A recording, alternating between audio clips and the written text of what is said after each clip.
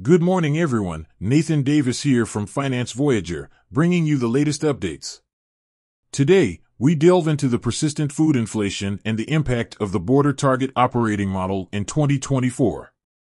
We examine how these factors, along with the UK's economic and political climate, are shaping the stock market, particularly in the food and consumer goods sectors.